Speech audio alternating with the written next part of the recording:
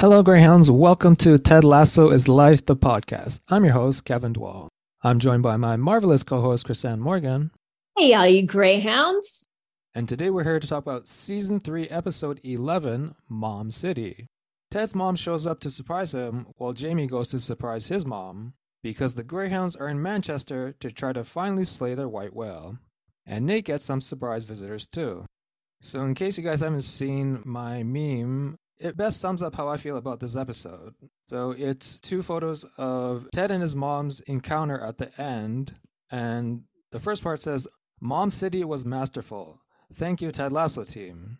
The other frame says, "But fuck you for making me cry so much." I legit cried while I was writing my notes for this podcast. So I hesitate doing this again because I set it for Sunflowers and then the rating dropped, but since there's quite a bit of gap right now, I'll choose to mention it again. Mom City is now the highest rated Ted Lasso episode ever on IMDb with a 9.4 rating, and as we'll get to, it's pretty easy to see why. Yes, it was kind of the most Ted Lasso episode of Ted Lasso, but it also, I have a couple of differing thoughts about it. I'm also looking at it through the lens of whether or not this is the penultimate episode of this season or the penultimate episode forever and ever for the entire series. But I thought it was brilliant. The music, the storyline, the comedy. It has all of those things that made me fall in love with the show to begin with. And it flew by. I didn't even blink that it was 70 minutes long. It felt so fulfilling and so good the entire time. It made me look back on some of the other things that we missed. It highlighted for me some of the things that we missed along the way. If it's actually the next to last episode of the whole show and Ted Lasso is going away as they told us they would in 3 seasons, some of the choices make a lot of sense to me, even though I feel like they left out stuff that was important to the storyline, but they're definitely trying to kind of wrap things up and get us to a landing point. Because if you're watching Ted Lasso, you're probably like me and that we all kind of want a happy ending. But I feel like there were definitely some things that we missed out on in order to get to that happy ending. There's stuff that I wish they had given us more of, and it definitely was highlighted for me. So what would some of these things be, Chrisanne? As I kind of said last week as well, I felt like we could have so much more time being given to the team, right? Van Damme was amazing. His performance this week in the game was just unbelievable. We could have spent more time on Keely and Roy and all of that uncertainty in the air. We could have spent more time with Trent and how he makes his way around and his observance of all of that goes on in the locker room with the team.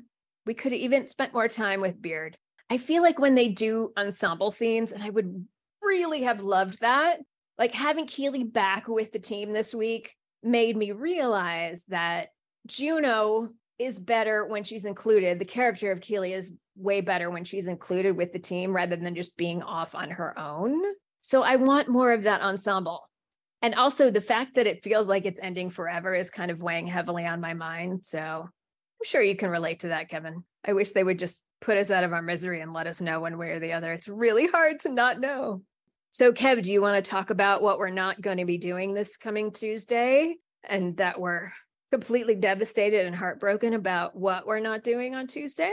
So on May 30th, there was supposed to be a special Season 3 finale event hosted by the Paley Center for Media, which would have included a screening of this season's final episode, plus a discussion with most of the actors. Allegedly, because of the writer's strike, they decided to cancel the event 2 days ago. So yeah, that was fun.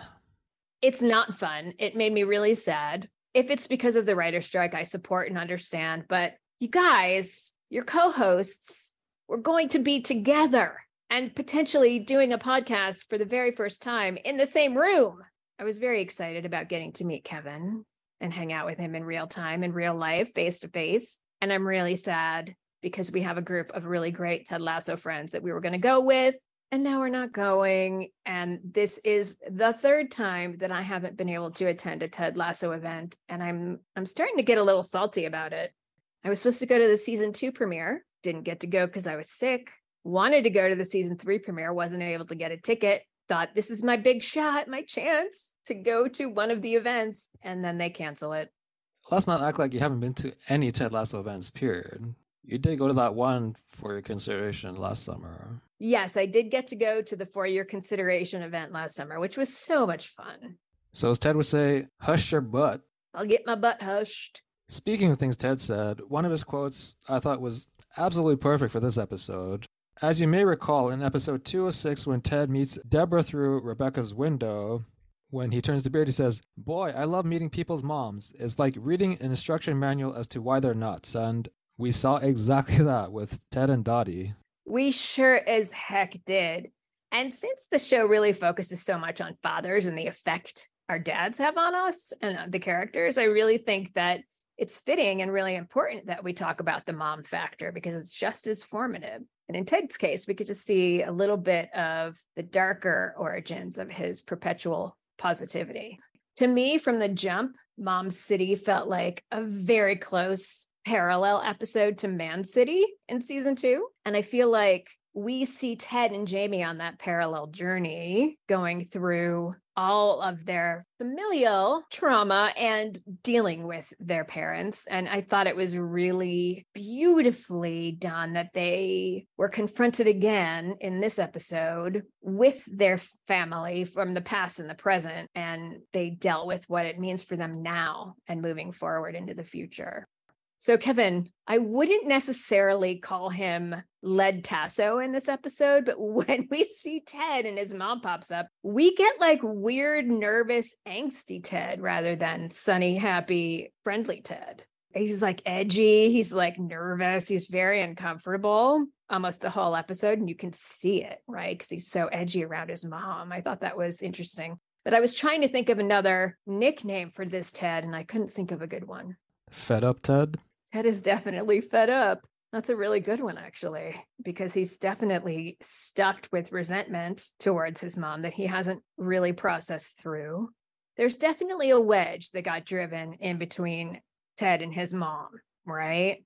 Because he was never really allowed to grieve. I mean, as a parent, she had to move on, and her coping mechanism, obviously, was to pretend like she was okay. But she also made Ted feel like he wasn't allowed to grieve his dad. And sounds like she didn't spend a lot of time grieving him either. And that's a really hard thing to go through as a kid. And I think watching them do that, don't you worry about me thing when they're both fighting about who's going to sleep on the bed and who's going to sleep on the couch, I was like, oh God, could somebody please just take the damn bed already? You know, when moms do that, oh, I'm on fire. Don't worry about me. Just take care of yourselves.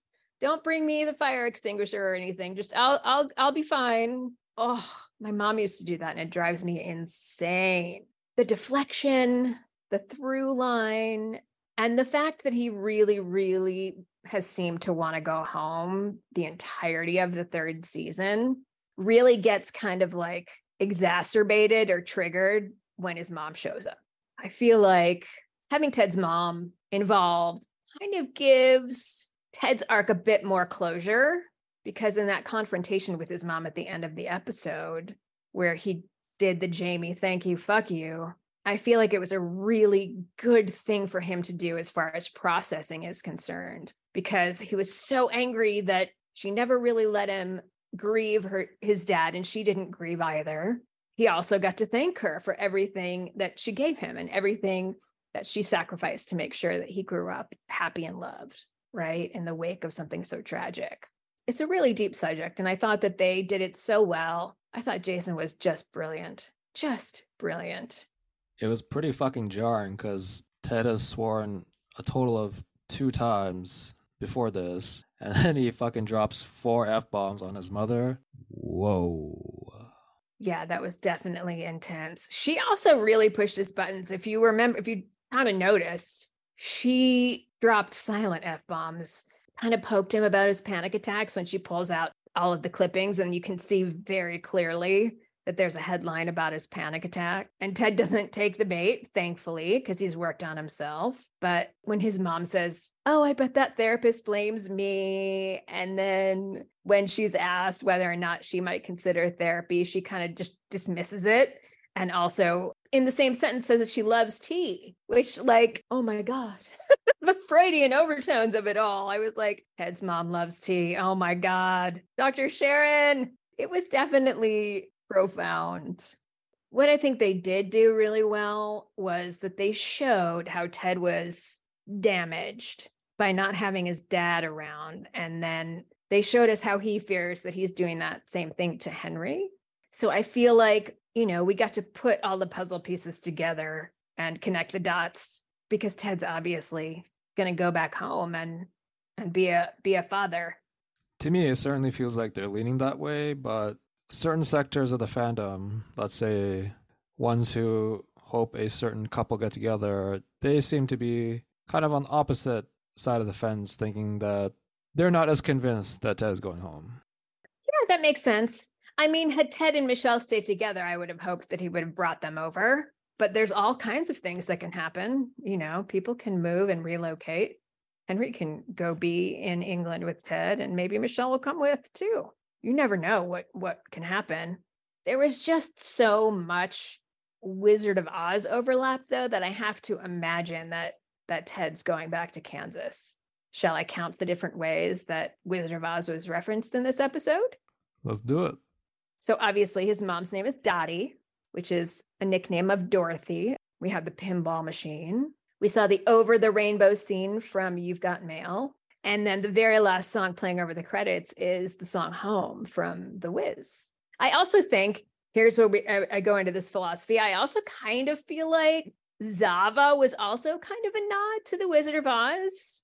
And Shandy, like those storylines were a little bit of a nod, because they learned that they don't need a Deus ex machina at the end. They need to know, and they need to realize that they already have the power inside them and within them and as a team to win. So there's another nod to the Wizard of Oz in my mind. Feels like that's too many to be coincidental. Yeah, I would doubt that it is coincidental, especially given what we know about how intentional they are. This might be the longest podcast we ever do, too, because I still have more to say about Ted. Could probably do a whole podcast episode just on Ted and Dottie. Absolutely. How about that Annette Badland reciting the Philip Larkin poem, This Be the Verse? Oh my gosh. And when she starts, you feel like it's just May talking, but that's actually part of the poem. They fuck you up, your mom and dad. Whew, that wasn't just May. But like I said, it could totally sound like it was her. Yeah, for a second, I wasn't sure if it was an actual poem. And then once I listened to it, it was very clearly a poem. But I have more about that later for my corner kick, by the way. She is very much what Jamie labeled her to be. So wise, like a tall Yoda. Although I think that Annette Badland might be about Yoda sized. She seems wee. So some people have said that Dottie was kind of weaponizing Henry in a way when she said that your son misses you, because it feels like Ted was saying like all these things you didn't do great. Well, she did apologize, but instead of like kind of explaining why or like what she could do to change, it was like, oh, your son misses you. I don't think she was trying to hurt Ted by saying that. I mean, we know that he already knows that. And we already know that his biggest guilt is being away from Henry. I mean, they've kind of almost beaten us over the head with it this season, because he has seemed so preoccupied with it. I mean, I guess if weaponizing is tantamount to the truth hurting, then okay, yeah, she weaponized it. And I do wish that we had seen her make more amends about the way that she handled everything after Ted's dad's death. But I feel like the unfortunate truth of the matter is that parents and kids need to be together if possible, and not having somebody really is tough. It's a tough truth, but the truth nonetheless.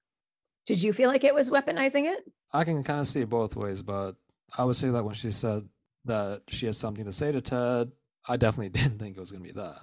Yeah, I didn't think that was going to be that either. That felt like a little bit of a plot twist for me, because I thought they'd maybe get a little bit deeper into their relationship. I mean, honestly, the whole mom thing felt like just wrapping Ted up to point him towards the door to leave to make his exit from Richmond. But it also feels like, and this is probably my hopeful self imagining and being hopeful and wishful thinking, that it feels like they're also setting up Richmond to be okay if Ted should be gone. Doesn't it seem that way to you? Well, I mean, yeah, they're about to win the whole fucking thing. Roy has grown so much. Jamie has grown so much. Nate is probably coming back. Beard is Beard. I wonder if Beard will take off with Ted too. But why would he? He's had his heart ripped out of his chest, stomped into a pulp, and dragged through the town square for everyone to ridicule. He's in love. Never a more Beard quote has been uttered than that. I thought that was so hilarious. Beard, this whole episode was so amazing. He killed me. We'll get into that, but oh my gosh. So when Ted is essentially making it seem like that he's not as much of a parent as he could be, I'm like, the fuck, bro? Like, every time we've seen him with Henry, like, couldn't ask him to be more caring and present. So I'm like, whoa.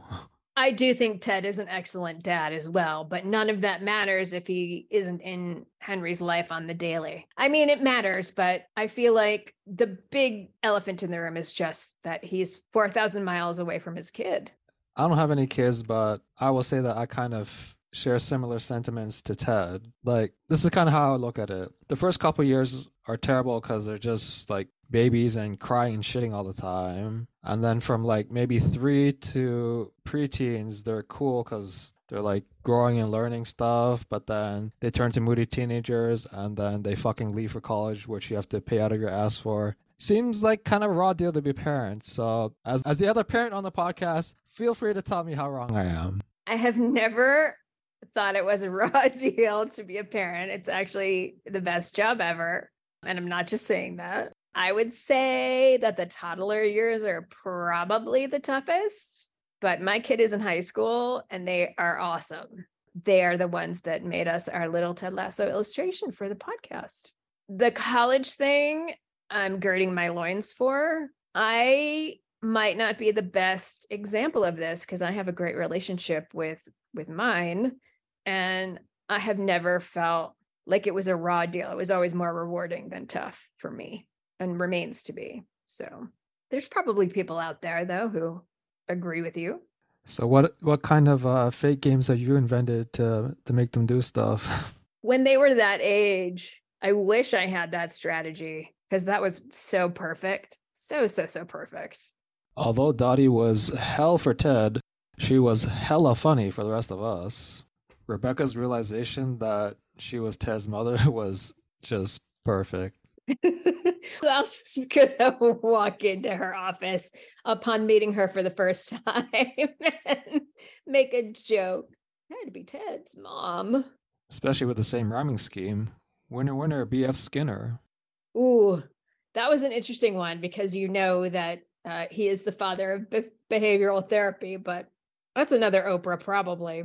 I love that Beard quoted the song, Lottie Dottie, She Likes to Party. That's a Snoop Dogg song.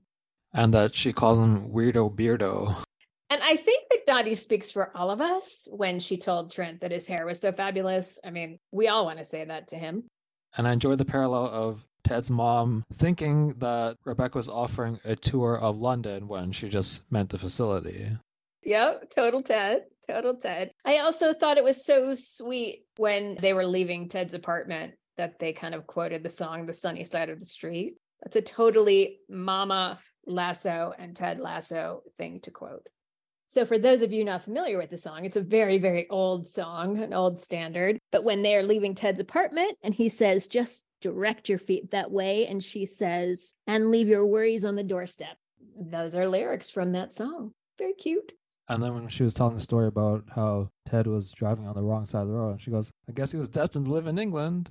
Although some are thinking that that is maybe to be taken literally, as in he'll stay instead of going back to Kansas. I wouldn't be mad about it. A lot of good comedy, but I love Dottie. I love that they called her Mama Lasso. I love that she just had all these outlandish stories about Ted that weren't entirely true. And speaking of comedy, Jamie had a lot of physical comedy in this one. This season 3 belongs to Phil Dunster. Let's be honest. I mean, I really do love his arc. I love that they have so carefully crafted his arc from the most terrible person to this really amazing person. And I feel like there's kind of a domino effect happening because with Keely and Roy to bounce off of him this episode, it was so great. I mean, they're kind of the throuple that I didn't know that I wanted or needed, but I definitely need them because they're so great, all three of them together. But how beautiful is it that he gets this huge arc and it comes all the way full circle and he gets to come home, play his former team, and then win? What? That's a dream. And get a standing ovation from the people who were heckling him the whole time. That made me cry. And then also watching his dad at the end in the rehab facility, watching and smiling. Oh, that was so amazing. When his mother earlier in the episode said, he'll never, ever, ever gonna change. Sometimes it's good to be wrong, but it's also really good to realize that you can only change your own attitudes about somebody because usually people don't change. But we've seen that that's not true because Jamie has changed so profoundly. So both the senior and junior tarts are undergoing some sort of transformation. In one of the replies to my Nate redemption video, I said that the only people on Ted Lasso who aren't redeemable are Rupert Mannion and James Tart Sr. Well, that's a happy surprise, right? I wasn't expecting it. In fact, they kind of made it seem like he was dead when they showed Denbo and Bug in the stand saying his dad would have been proud. Yeah, I was thinking that too.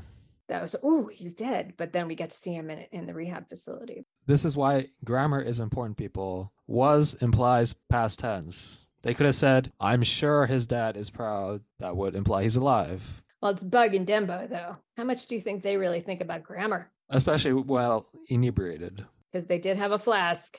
And how about Simon, his mom's partner? He completely seems to me like a British Ted. Well, it seems like he likes baking. So when we had that clip of Jamie's childhood room in the trailer, definitely didn't expect the treasures that we get. Man, those posters were epic. And that they were right next to one another. Chef's kiss. So maybe the biggest question is, why is Roy's hair still not like that? I know that mullet was sincerely epic. And of course, a great callback to For the Children when Jamie told Roy that he used to have a poster of him when he was little. I love that their friendship has grown so much. It's so wonderful to see it. They're so fun together. I love that Roy called Jamie into the boot room to talk to him about it, and that Bill was so brilliant when he just dove headfirst into Jamie not really knowing what was bothering him and not being able to put his finger on it, but knowing that he was just so profoundly messed up that he felt like his wings had been clipped. And Roy just going, whoa, man. But knowing that there's something so very wrong with Jamie that he needed to be called into the boot room. They're so good together. We completed a rule of three with Keely as she imitated Roy again. The first one, of course, their magnificent meet cute in season 1. And then the second when she's clothes shopping with Nate. And then in this episode, when she sees her own poster on the wall, she goes, fucking hell. Although I'm a little confused about that because, as you recall, in the pilot, Jamie had a topless photo of Keely in his locker, which Ted tried to tape up. So it's not like she hasn't seen that before. It may have been shocking just to see that Jamie was into her prior to even meeting her, if he had a poster of her in his bedroom next to Roy Kent, which is maybe what she was alluding to. Although I guess that also completes another Keely-related rule of three, because in season 1, when she meets Sassy, Sassy was essentially like, my husband knows you because he masturbates to you all the time or something. He masturbates to you furiously was the actual quote, which made me laugh. Oh, sorry. Furiously. Furiously, yeah. And then, of course, in the Christmas episode, the Ussie guy was like, you were a seminal figure in my childhood, which is an all-time pun. Yeah, that is a pretty good pun there. So I guess with this poster, it's not as explicit, but essentially giving the same meaning. This entire series has been a rule of three the whole way around. Moving right along, I loved the scenes with Jamie's mom. I love that her nickname for him was my sexy little baby, which I thought was so funny. Such a great callback to the curse fire and to Aces, and that she just really helped Jamie see that he's going to chart his path and he's going to be absolutely fine. There's nothing really like a mom's love to kind of help you get on your feet again. But it's so profound that when your purpose changes so profoundly from doing something like being amazing at something because you want to spite your dad or prove your dad wrong, and then you don't have that anymore. It seemed to me that when Ted was talking to Jamie on the pitch and telling him that he could forgive his dad and that it was for him, it also gave Ted the ability to forgive his mom later. I think that was so beautiful because it really seemed like Jamie and Ted were on this journey together towards their higher selves.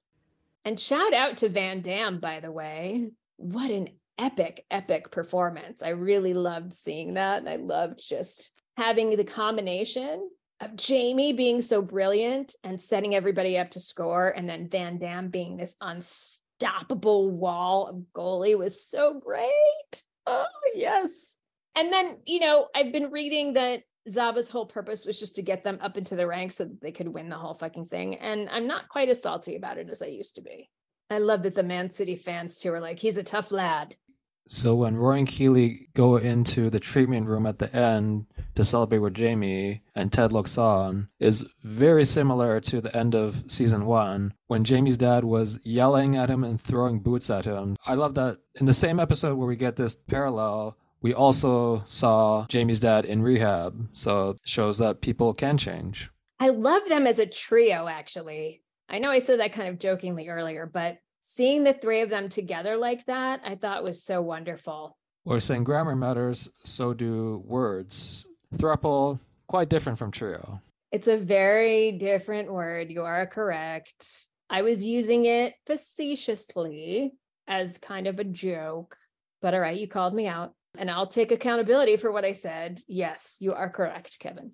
Because if Ted Lasso has taught me anything, it has taught me that accountability is important. Accountability matters. I really wish they wouldn't have left us hanging so hard with Roy and Keeley, though. What was she going to say when Jamie interrupted her? Like, what the fuck? Why are they friends only? What is going on? I mean, I just assumed that they were back together last week because he's half naked and in her robe. I'm pretty sure everybody did. And when they were talking to Danny and during the movie, I thought they were just like trying to play it off. I thought that too, but they've sent us on another kind of, we're not going to tell you, just like we're not telling you if this is the season or the series finale. We're not going to tell you whether or not Roy and Keeley get back together.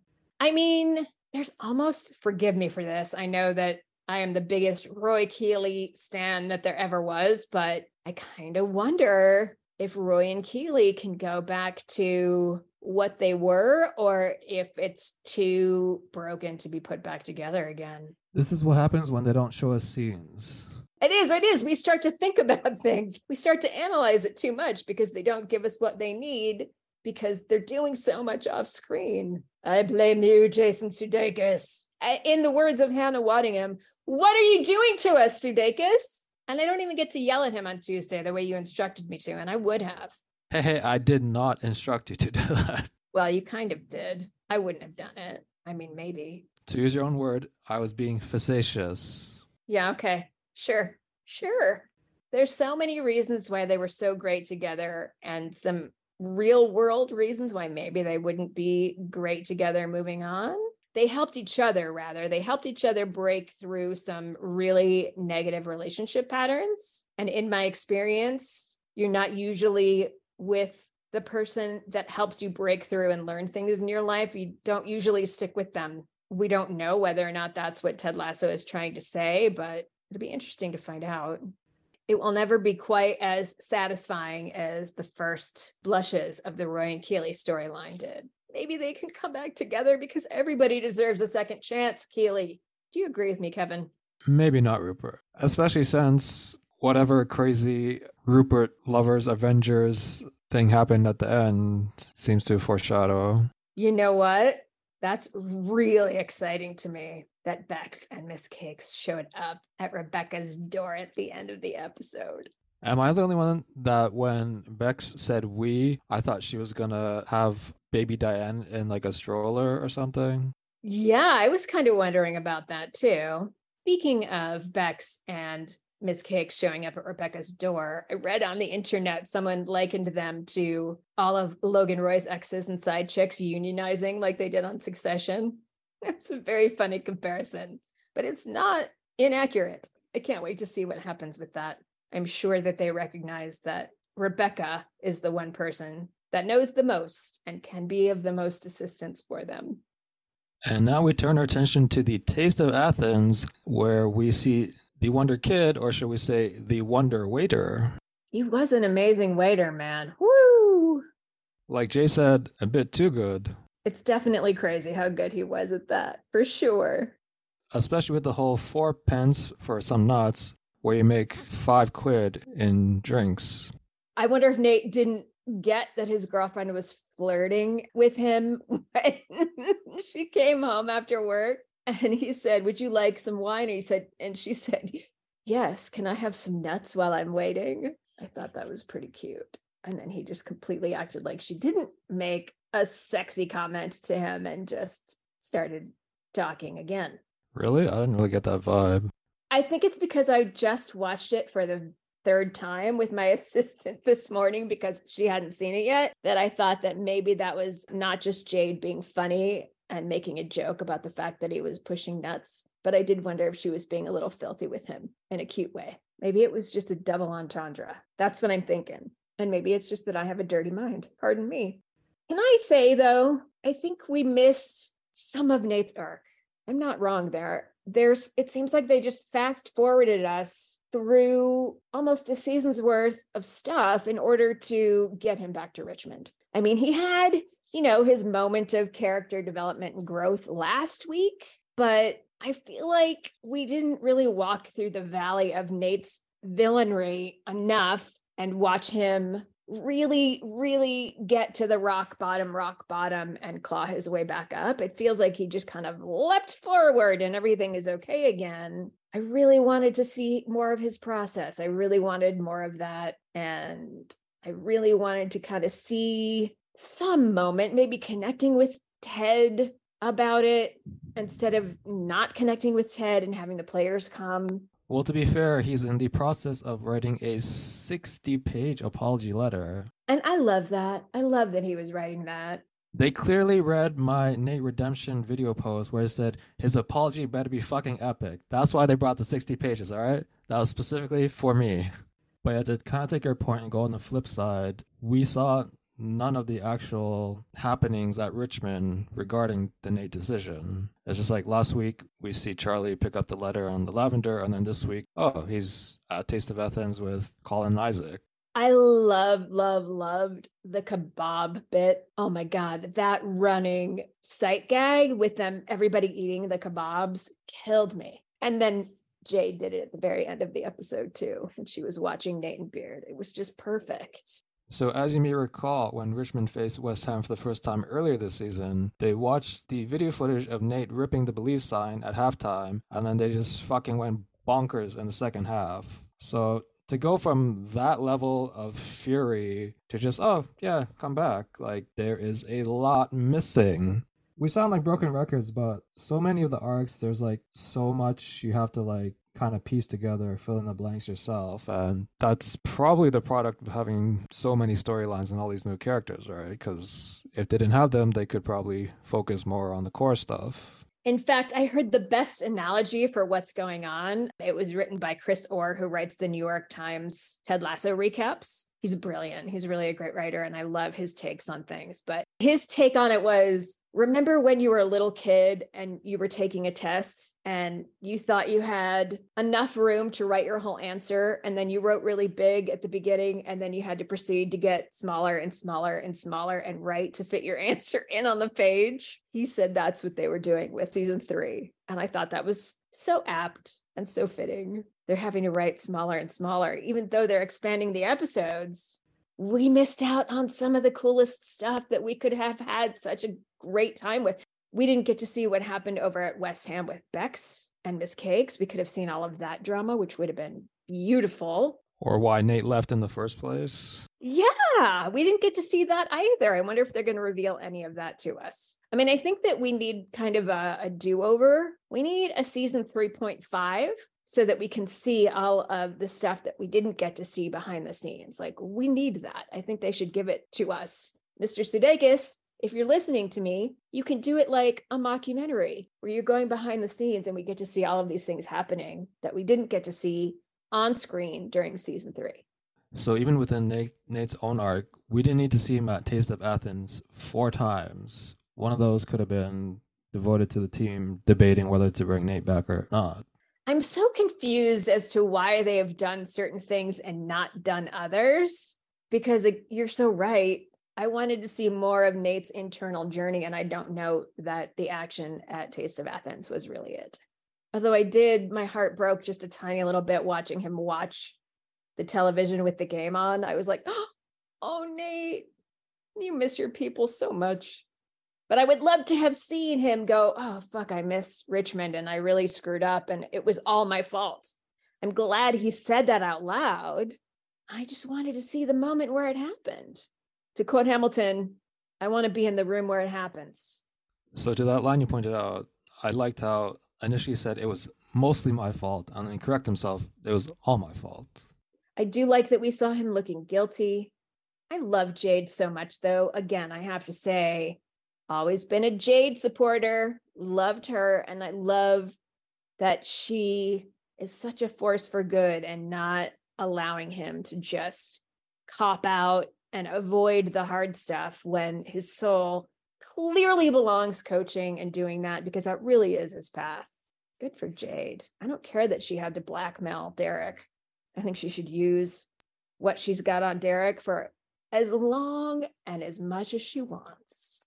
And then to just add to your point about Nate watching the Richmond game on the TV, on Twitter, Ren made astute observation that in season 2, when Nate was bullying Colin, they were doing a training session and he said, right, I need all our best goal scorers on the pitch right now. Go. Colin, you can sit this one out, okay? And then when he was watching the TV, he actually said Colin's open, and then he does a fist pump when Colin scores. Yeah, Nate was so cruel to Colin. That was next level cruelty on purpose for no good reason. He has a lot of making up to do. Yeah, so then for Colin to be part of the band of Greyhounds that try to recruit Nate back, then there's like even more confusion of why we didn't see any of the deliberation at Richmond about the decision. Yeah, and if you remember, in season 2, when they found out that somebody leaked Ted's panic attack to the press, Colin wanted to take a bar of soap, stick it in a sock, and beat the perpetrator about the head and chest. Like, if only Colin knew the depth of Nate's betrayals. Ooh. But that's the kind of conflict that I want to see. I want to see that working itself out. I want to see that big jumble and that big knot of tension get sorted through.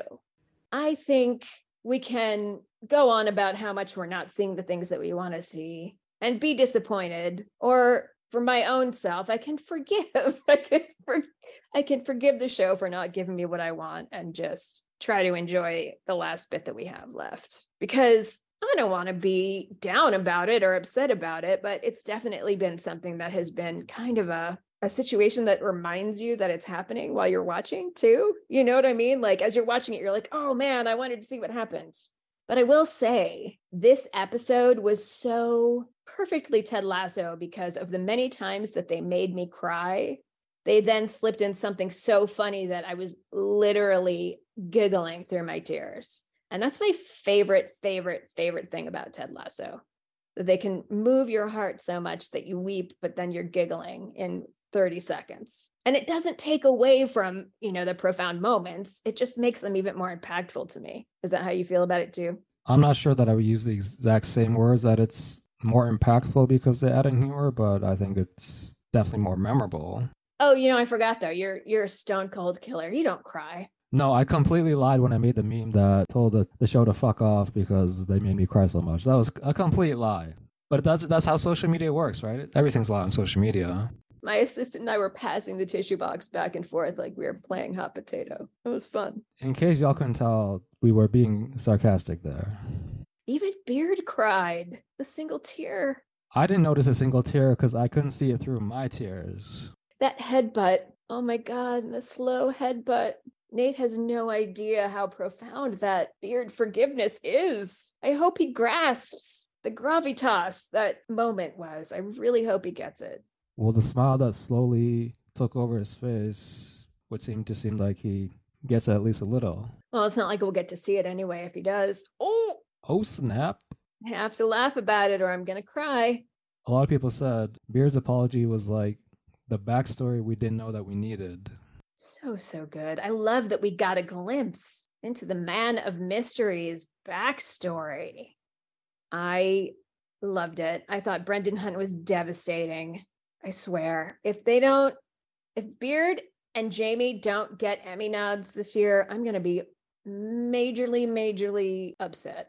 So I wish they would have given us some of Nate feeling regret and actually trying to make amends and earning the second chance that Beard was speaking about so beautifully. I mean, it seems like Ted is very clearly stating that Nate deserves a chance to come home just because we shouldn't be judging people on their very worst and weakest moments. I mean, clearly that hit Beard right in the heart.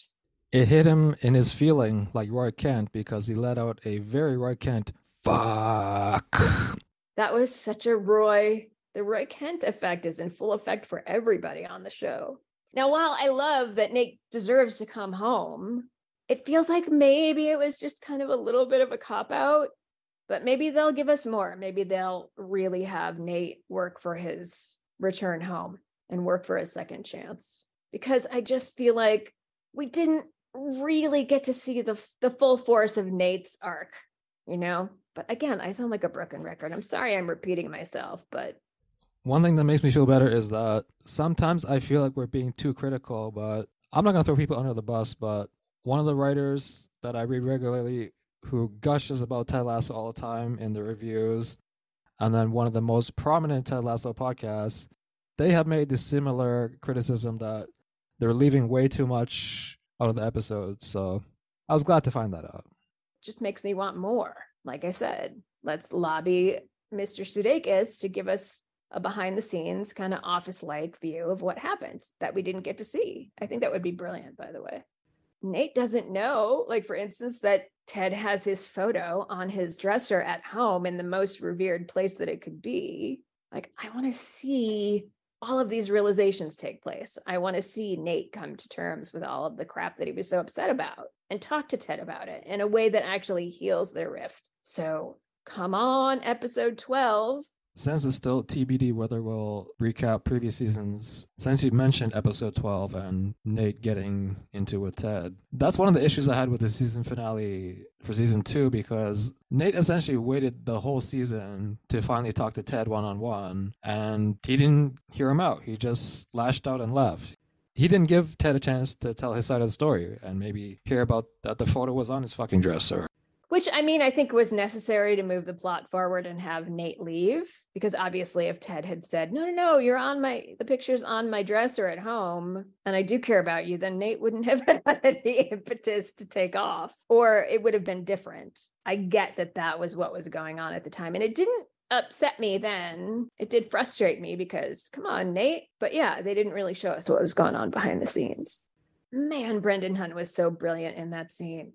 His expression was scarier than Freddy Krueger and his knife hands. Beard's expression when he was at the door? Yeah, he looked like he definitely might have headbutted him with the way he was looking at Nate. Yeah, when he turned his cap around, I was like, uh-oh, here we go. And it was so gentle and beautiful. I do feel like we got a little bit of a plot twist because Nate hiding under the table for 5+ hours was not what I was expecting whatsoever. And I think Ted knew when he was regaling Beard with that story and making him watch. Ted knew exactly what he was doing.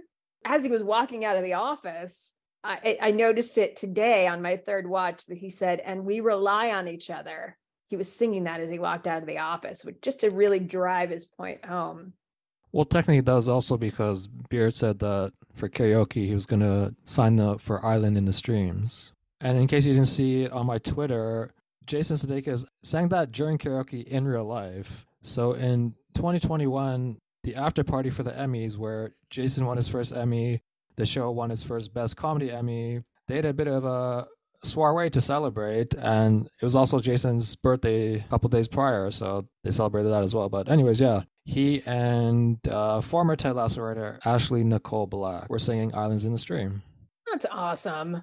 I love that they brought that back. So for the football side of things, going into the Manchester match, Richmond had won 15 in a row, which at first glance, to me at least, sound ridiculous. But then I looked it up, and the record is actually 18, and that's shared by Liverpool and guess who? Man City for their 2018-2019 winning streak. You looked it up too? I did. I'm proud. Yes, indeed. I do love the soccer bits. I love it so much. I loved watching it. It gave me chills and it made me really happy. And it was so wonderful to watch all of it. Like, I want to see them just play. I may get FIFA now. So since they won against Manchester, that's 16. And then if they win the final match next week to win the whole fucking thing, that'd be 17. So technically that's still one less than the official record. So when you look at it that way, it's actually sort of realistic. Although I will say, I haven't looked through the entire season for both Liverpool and Manchester City in those when they had the 18-match winning streaks, but I would wager that they didn't go 6 or 7 matches or whatever Richmond did without a win, because it's really hard to win a title if you go on a drought like that. So yeah, you kind of need a Zava to ratchet you back up into the standings. The press conference with Sam, Roy, and Jamie at the beginning was pretty fun, especially since we also got a callback when Lloyd said that they won 15 in a row, and Sam's like, do you have a question? Which is, of course, what Ted said to Trent. I also love how Roy keeps coming with new nicknames for Marcus. Before we had New Trent, and now it's Better Trent. Speaking of nicknames, I didn't realize at first that when Roy Kent was calling one of the reporters the Goblin King, it was a reference to the movie Labyrinth, and it was that new reporter with the blonde hair, the woman, who he was calling the Goblin King because she looks just like David Bowie. That little light bulb went off in my head. That is quite the reference. They do everything. I mean, all of the references in this show with Hair, Sunny Side of the Street, Les Mis, there were so many references, so many crossovers. In fact, one of my favorite ones, which I thought was so completely random and just kind of fun and funny, was when Higgins walks in and he said, "What is time, Higgs boson?" And that's just a reference to the Higgs boson particle, which is said it gives matter its mass. That was very funny to me. They're sly with the deep cuts over there at the Ted Lasso show. So as for more references, we've had a lot of You've Got Mail throughout the course of this season in the series overall. So I remember a few episodes ago when they had the opening montage of shops opening up, that was directly from You've Got Mail. And then last season, same song as well. And then last season when they had the whole banter storyline, LDN 152 was actually NY 152 or something like that in You've Got Mail. And of course, the whole premise of banter is you can't see who the other person is because there's no pictures. And in You've Got Mail, they were emailing each other, so they didn't have pictures either. So yeah, and Boss Girl in the movie was Shop Girl. So they did both of their handles as a reference. I think that's the one movie that I've watched almost as many times as I've watched Ted Lasso. I didn't really love it. Well, Ted's not wrong that Sleepless in Seattle is a better film, but it just is one of those comfort food kind of watches for me. It's familiar and I like it. And I love Tom Hanks. Maybe I'm petty like that, but if you're putting me out of business, we ain't falling in love, yo. Note to self, don't put Kevin out of business. I love the reactions of everyone after the film ended. Oh, I know. The team crying together was so good. But that Rebecca and Sam moment unnerved me. Why this late in the series do we even need that? That was so unnecessary. What are they trying to do? Trying to create a diversion. I also enjoyed that throwaway line. I think it was maybe Colin. It was like, yeah, that was actually Dave Chappelle. When I was first watching, it was like, hey, that's Dave Chappelle. Oh, one very, very important note. When United Press International interviewed Jason Sudeikis, there was something he was talking about, and he replied with, what if Nora Ephron wrote a sports film? As funny as the show is, it goes to some sweet, sincere, and heartfelt places, too. What was that in reference to? Do you think that's foreshadowing? Well, I've had some people message me about Ted Becca since they know I shipped them, and they're worried that it might not happen. And I pointed to You've Got Mail and then zoomed out to romantic comedies in general, that the male and female lead, when do they usually get together, Chris Ann? At the very end. So I'm saving hope for episode 12. Going down with the ship. I've actually been oh my God, Kevin, I'm so sorry to say this to you. I'm really doubtful that it's actually going to happen. I'm feeling like it's not, but hope against hope. I mean, they did talk about Sleepless in Seattle, and obviously You've Got Mail. They get together at the very, very end, and they didn't know that they were meant to be together. They only hoped, which is why I think they keep wedging or making references to You've Got Mail. My biggest hope is that they will give it to us right at the end. Well, technically, it's the only hope now. Yeah, that's true. It is the only hope. And now it's time for We've Got Mail. So, Kevin, a couple of days ago, I got this really lovely DM from my new friend, Samuel Gonzalez, on Twitter. And he said, "Hi, Chris Ann.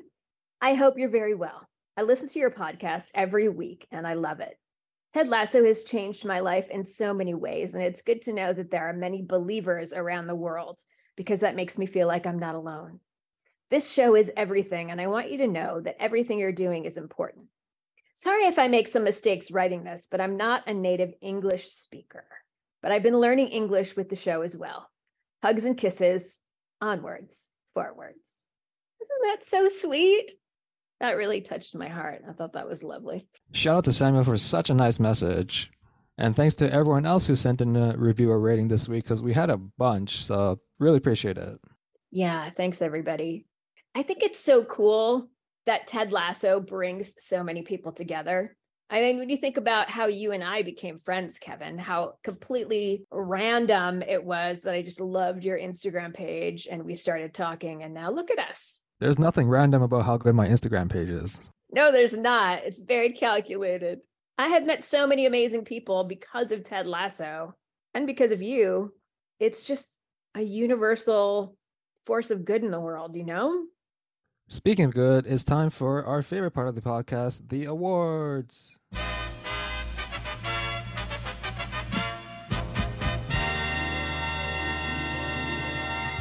Chris Ann and I are both huge Ted Lasso fans, and we're nice people, so each week we give out awards in a variety of fun categories. First up, MVP. MVP! MVP! I have like an actual athletic MVP as well as the MVP of my heart. And my athletic MVP is obviously Van Damme. He's good. He was so amazing. I love that he had that just incredible athletic arc, and it was really, really fun to watch. Speaking of Van Damme, which one of our Canadian listeners wants to step up like he did? Because on Apple Podcasts, we only have 4 ratings and not a single review. So come on, help out a fellow Canadian here. Come on, all you Greyhounds. So my other MVP, the MVP of my heart, is Coach Beard for rising above and putting his feelings about Nate's betrayal aside and inviting him back to the club. I would say Brendan Hunt definitely gets the acting MVP. There better be some Emmy nods. As for me, I'm going with Jamie Tart. So he did 3 big things on the pitch. He made a goal with the assist for Collins' opener. He saved a goal with that amazing clearance off the line. And he scored a goal, which was apparently so good that it was explicit and they could not show us. I mentioned that Phil Dunster had a lot of great physical comedy moments, so touch into that now. He fainted when Keeley mentioned all the shitty things that was going to happen at the match. And then earlier, when he was with Roy in the boot room, he was kind of spiraling and spinning and flailing his hands. And then when they're getting ready to board the team bus, one of the fans wanted a high five, but then Jamie just ran his face through his hand. A high five head moment. And then Jamie also had 3 fun analogies. You can tell, like, the rule of 3. Again, in the boot room with Roy, he was comparing himself to the guy in the Red Bull commercial, but he's lost his wings. And then when he was with his mom, he's like, oh, feels like my soul is like the guys whose willies can't get hard. And then he compared a suitcase to a drawer without a home. But maybe the most impressive thing was that he finally let go of his anger towards his dad. He sent out a text message to reach out, and seems like he's in a happier place now that he's not fueled by hate. It really seems like he's moving forward, our Jamie Tart, our number 9.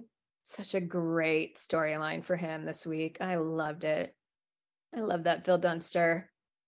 Now, on the other side of the spectrum, the wanker of the week. Let's see what we got here. Wanker. My wanker wasn't actually in the episode, but it's Rupert. I mean, obviously, he must have done something completely dastardly to have Bex and Miss Cakes show up at Rebecca's door. And because he's the easiest wanker for me to choose, because I really couldn't think of another person that was a wanker. Oh, well, I guess if I'm being honest, Ted was a real big wanker to his mom, but that flips the script entirely. But I think Ted was a little wankery this week. But isn't that a result of his mom being a wanker over the years? Yes, actually, you're right. But it doesn't matter if what the cause is. He was still being a wanker to his mom, which he apologized for, and which is totally understandable. Now with everything you said, it makes me look bad for picking his mom as the wanker. His mom actually was a huge wanker this episode. You're not wrong. I mean, that line, I got this trip to London as a Mother's Day gift to myself. Like, was that necessary? And to show up unannounced? Who does that?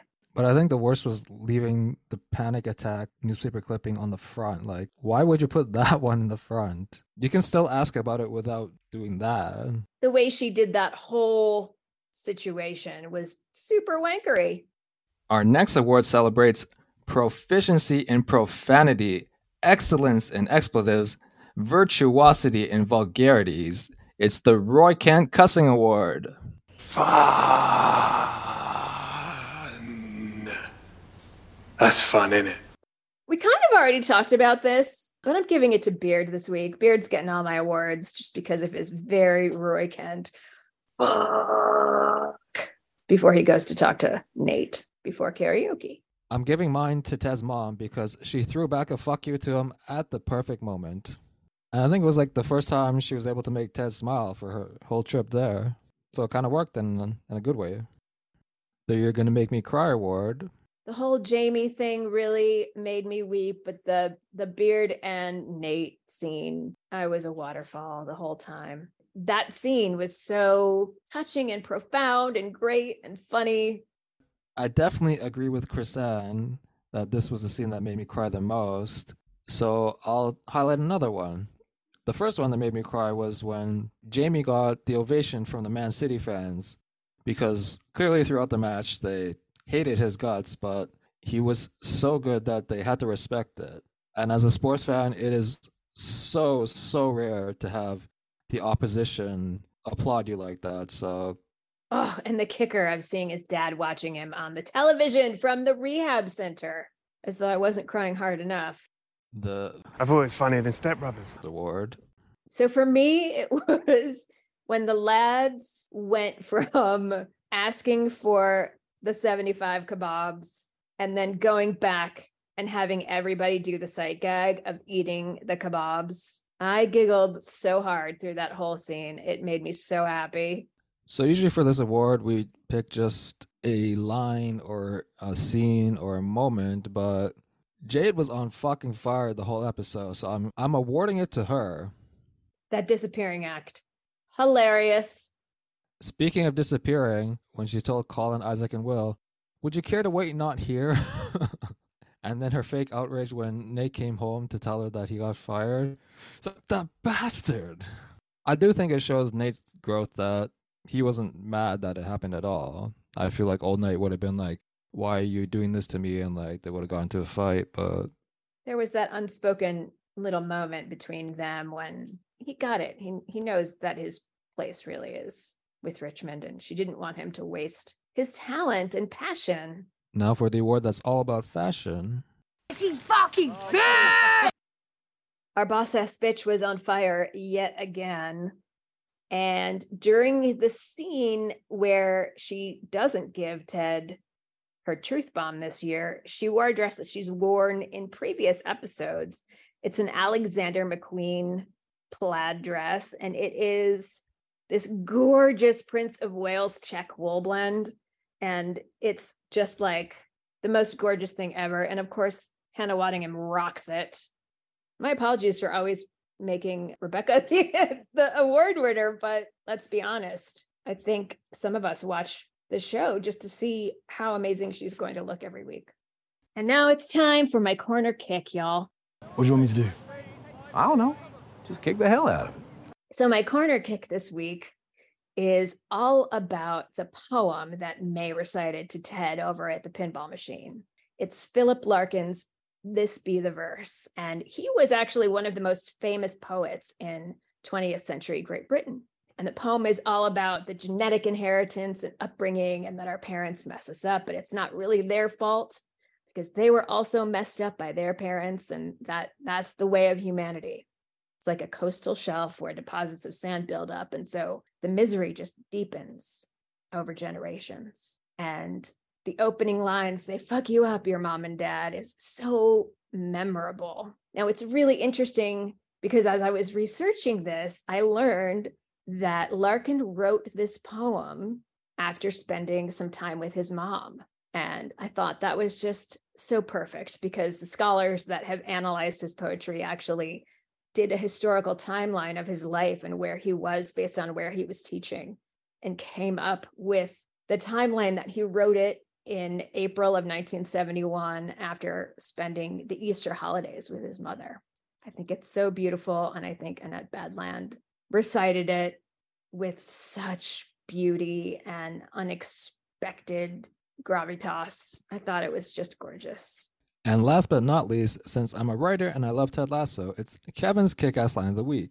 And it goes to Ted for when he said, I hope either all of us or neither of us are judged by our weakest moments. And that's something we live by here at Ted Lasso's Life, the podcast. It may seem like it's all sunshine and rainbows between Chris Ann and I, but believe it or not, there have been a couple of storms, but we were able to move past those because of this exact mantra. Absolutely, Kevin. I'm really glad that we both hold that tenet in our hearts and minds as we do this. And it brings to mind another great Ted Lasso quote when he says, if you got a little love in your heart, there's really nothing you can't work out between people. I think that's the way we roll. And I'm really, really grateful to be on this ride with you. So thanks, friend. And thanks for being on this ride with me. It's been a blast. Now I'm going to cry again. And now it's at a time since the final whistle is about to blow on this podcast episode. So we're giving you some last shots of things that we thought were noteworthy. Hello, Roy's mullet. Hair and makeup designer Nikki Austin posted on her Instagram the behind the scenes of how that came together. So definitely check that out. Speaking of Instagram, Paul also posted their process of turning a local Richmond location into the hotel in Manchester, which is really good to see. If you're not following him on Instagram, you should. Paul Cripps, by the way, folks. It's Paul Cripps. So considering episode 11 now, probably not going to get Nora. So it was good to at least hear about her when Rebecca said that she'd take the bus because she had a strongly worded text from Nora. The goddamn environment. Which has got to be a callback to the goddamn internet, right? Speaking of Leslie Higgins callbacks, you remember at the Man City match, he was essentially a stone figure for the whole thing because he didn't want to celebrate because he was afraid he was going to jinx it. And I think that's a callback to the Chelsea episode when they were talking about the whole Zava thing, and then Rebecca said that he jinxed it. Right. I didn't put that together, but I love it. And the way she just turned his face. So very good. I think that Katie Wicks earlier in the show, when she asks Roy if he was there about the pipes, and then Roy saying that they looked nice.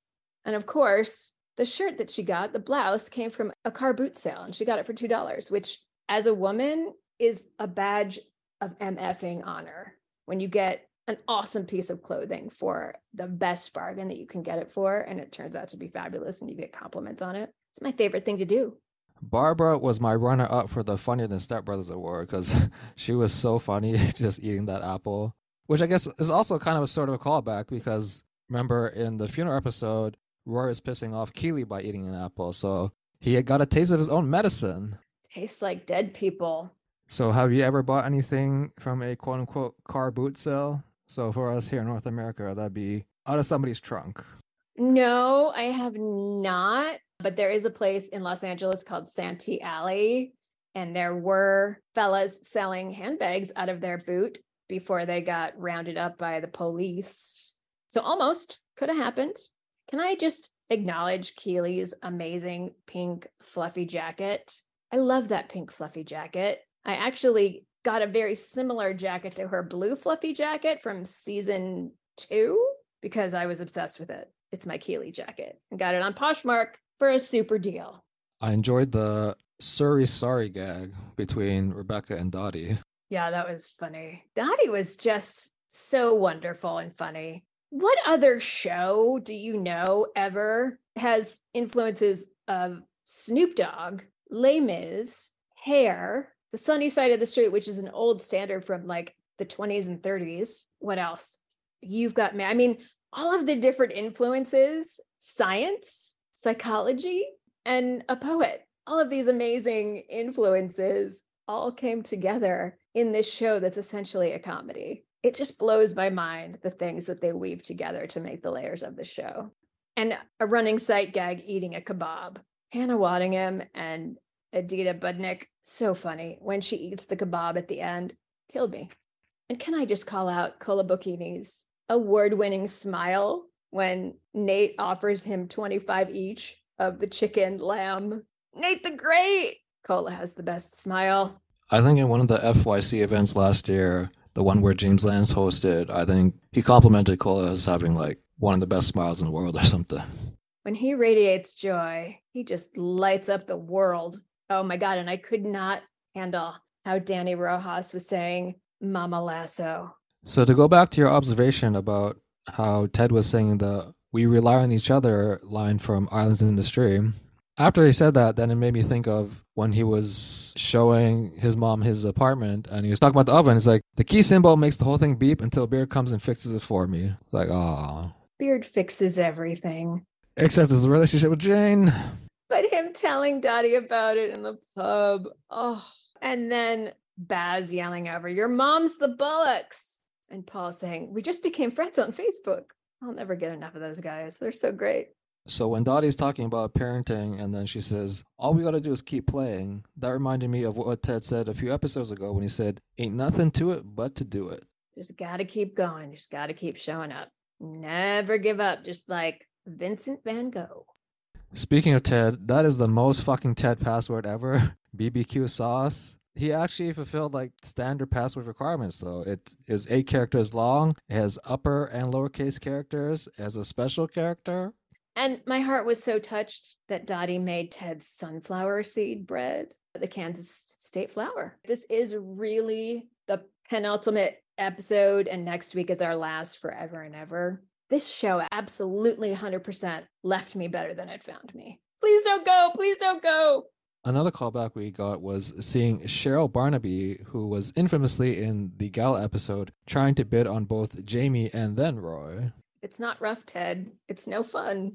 So something that some people on Twitter pointed out was that when Rebecca was talking about how her father knew Freddie Mercury and said that despite his 4-octave range, his more impressive feat was being able to flip straights, many of them said it was pretty interesting that Rebecca said that because apparently a lot of ladies feel that way about Hannah. I totally get that. I'm on board with that. I did love the moment when they pulled in and the song was Fat Bottom Girls. It was so great. A random related note to that, when they were filming the movie scene, there was this part where there's a QR code from the projector that was being shown right on Christo's ass. So then Toheeb was trying to see if the QR code actually worked, and Jeremy posted that on his Instagram. It's almost like losing two things if Ted Lasso goes. There's a show, which is, of course, amazing, but like all the people involved with it, the cast, the crew, they're all amazing too. So it's like losing two things, not just one. Yeah, and they're so great. They interact with all of the fans online, which is so wonderful. I was so thrilled once Cola retweeted me, and I was blown away. So on that note, since next week is the season finale, potentially a series finale, we're going to end off with some predictions. So of course, we left this episode on a cliffhanger with Rebecca not having a truth bomb, but Ted having one instead. A, what is the truth bomb going to be? And B, are we going to actually see it? I think it's going to be Ted telling Rebecca that he's going back to Kansas. I think he's going to turn in his resignation and he's going to leave on a jet plane. Is it going to be the same recognition that he wrote on a takeout menu in the season 1 finale, though? Maybe it'll be a takeout menu from Ola's. So yeah, it definitely seems like they're leaning towards Ted leaving, but I don't know. One of the things with this show is they often flip the narrative on what would be the conventional way of doing things, so... Yeah, the hope that kills you totally got me. Never ever would have expected that they would still get relegated after they scored that goal. And that Jamie would have made the extra pass to get them relegated. So maybe they have another one up their sleeves. So as for Richmond, with the way things have been going, they're now definitely going to win the whole fucking thing, right? They have to. They can't not. I think the show is contractually obligated. So if I recall from our trailer reaction / predictions, I think you were thinking that they probably wouldn't win. So given that, and with what happened across the season, would it feel like it made sense? It was earned? Oh, for sure. I'm happy to be wrong about that. I don't know, for me, I know the show is technically not about football, but I feel like sometimes we don't get enough and kind of loses momentum. And yeah, I would enjoy a lot more football on the show as well. I hope we get some next week. I mean, we have to. It's the final game. So with that, they're probably going to be facing West Ham, right? I hope so, because we haven't seen the second game, but since we don't see a lot of things, it would be so excellent if it was West Ham and they just wiped them all over the field. And then we got some super juicy scandal about Rupert and find out why Nate left. Gosh, that would make me happy. And then the evil empire goes down when the rebels win and they blow up the Death Star. Here's a prediction for me. When Richmond win the whole fucking thing, Ted has got to be doing that viral dance he did in the pilot when he won with Wichita State, right? That has to be contractually obligated as well. Yeah, if he doesn't repeat his Wichita State dance, it'd be a crime, which we already know Ted's a little bit of a criminal because he stole a car. We had Grand Theft Auto not once, but twice this episode. Speaking of Ted, another prediction is that we'll have a final Ted press conference. And in the episode, we'll also get a mention of the Lasso Way. A Lasso Way, yes. And I think we'll also see the Ussie guy again because we haven't seen him this season. I wonder who he's going to want an Ussie with next. Rebecca? Nate? Keely? No, he already had one with Keely. Technically, that was a whole group shot. That is very true. And since they mentioned that they're going to call back some stuff in the pilot, since they mentioned Oasis, I'm hoping we get an Oasis song of some kind. Oh, that would be cool. I wonder which one it will be. Well, if I were to pick, for when they win the whole fucking thing, Champagne Supernova would be a nice celebratory song for it. Yeah, that would be a fun song. No matter what happens during the finale, we'll be back here to discuss it and break it down for you. And don't get upset if I'm crying. We'll be crying if Ted Becca happens. We'll be crying if Ted Becca doesn't happen. So crying either way. And that concludes our episode for today. Thank you very much for listening. If you enjoyed this episode, we'd greatly appreciate it if you could be like Ted and give us a 5-star certified fresh review. It's the easiest and free way to support us. And for more of my content, follow me on Instagram at Ted Lasso is Life. I'm the most comprehensive Ted Lasso page out there with videos, news, fun facts, analysis, and of course, memes. Until next time, Greyhounds, onward, forward.